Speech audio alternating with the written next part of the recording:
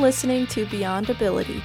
We're a group of people seeking meaningful connections and conversations with others in our community. We'll be talking about topics like music, education, current events, culture, technology, talent, advice, business, education, leadership. And this is just to name a few. Our interests are vast and they continue to grow. We hope you enjoyed today's episode.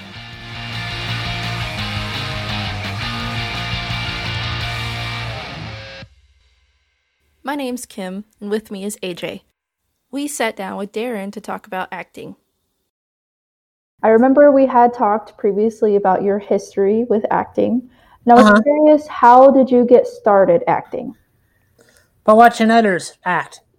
How long have you been acting? Well, 13 years. 13 years, that's a long time. So first, I started theater 14 years ago, but recently I started filming and stuff 13 years ago. Yeah. Do you prefer to do more of a virtual production, or do you prefer to do production in person? Kind of both. Kind of both. So are you kind of a behind-the-scenes guy, too, when you do production? Mm-hmm. You like the digital side of it, computers and things? Cool. And then how long had you been in production-wise? So behind the scenes, how long have you kind of been behind the scenes as well? 2 years, I think, or more. Pretty cool. So what requirements are needed to become an actor? I learned this all my life. Never, ever, ever, when you're being filmed, don't look at the camera or the director. Good advice. Good advice. That is very good advice.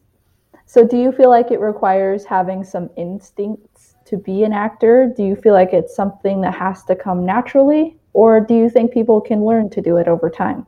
Naturally and learning. So a mixture of both. Pretty Yeah. cool. So what advice would you give someone who wants to start acting? I know there's always stage fright, but you're going to do fine. So for those that maybe have a little bit of anxiety starting out with acting, it's something maybe they just need to push through. Yeah. Gotcha. So what do you do outside of acting? What kind of hobbies do you have? Make projects for people, DVDs, CDs, play video games, watch TV. Cool. And so you said you make projects for people. What kind of projects are you working on? CDs and DVDs. Nice. So really CDs cool. like music. With pictures. Yeah. Cool. Nice. So you kind of create a production for other people to watch. Mm-hmm. How do you find time to manage working and acting? And then my work schedule is now it's 1:30 to 2:30 theater instead of 9:30 to noon. So was that something that maybe the pandemic brought on? The schedule changed? Yeah. Before COVID happened, did you find it easy to kind of balance working and production work? Or was it kind of a little bit difficult at times? Difficult and easy. And besides work and acting, what is important to you? I got Netflix recently, so that's keeping me busy. Nice. Yes, Netflix is always it's a great place to go if you don't have much to do, for sure.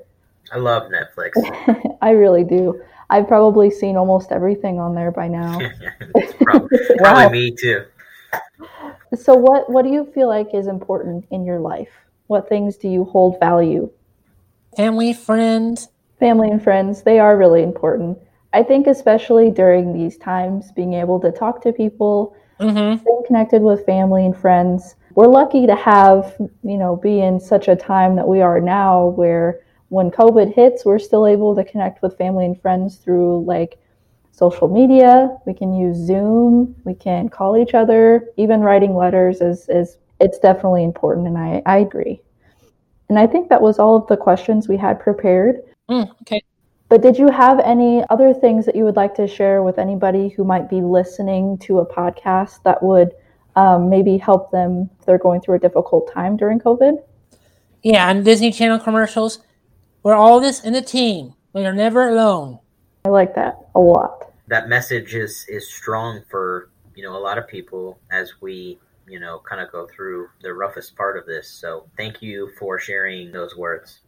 We appreciate you. Thank you for sitting down to chat with us and talking to us about your experiences with acting and giving such great advice. I do too. If you are interested in coming in and chatting with us on the podcast again, you're always welcome. Thank you for being such a great guest.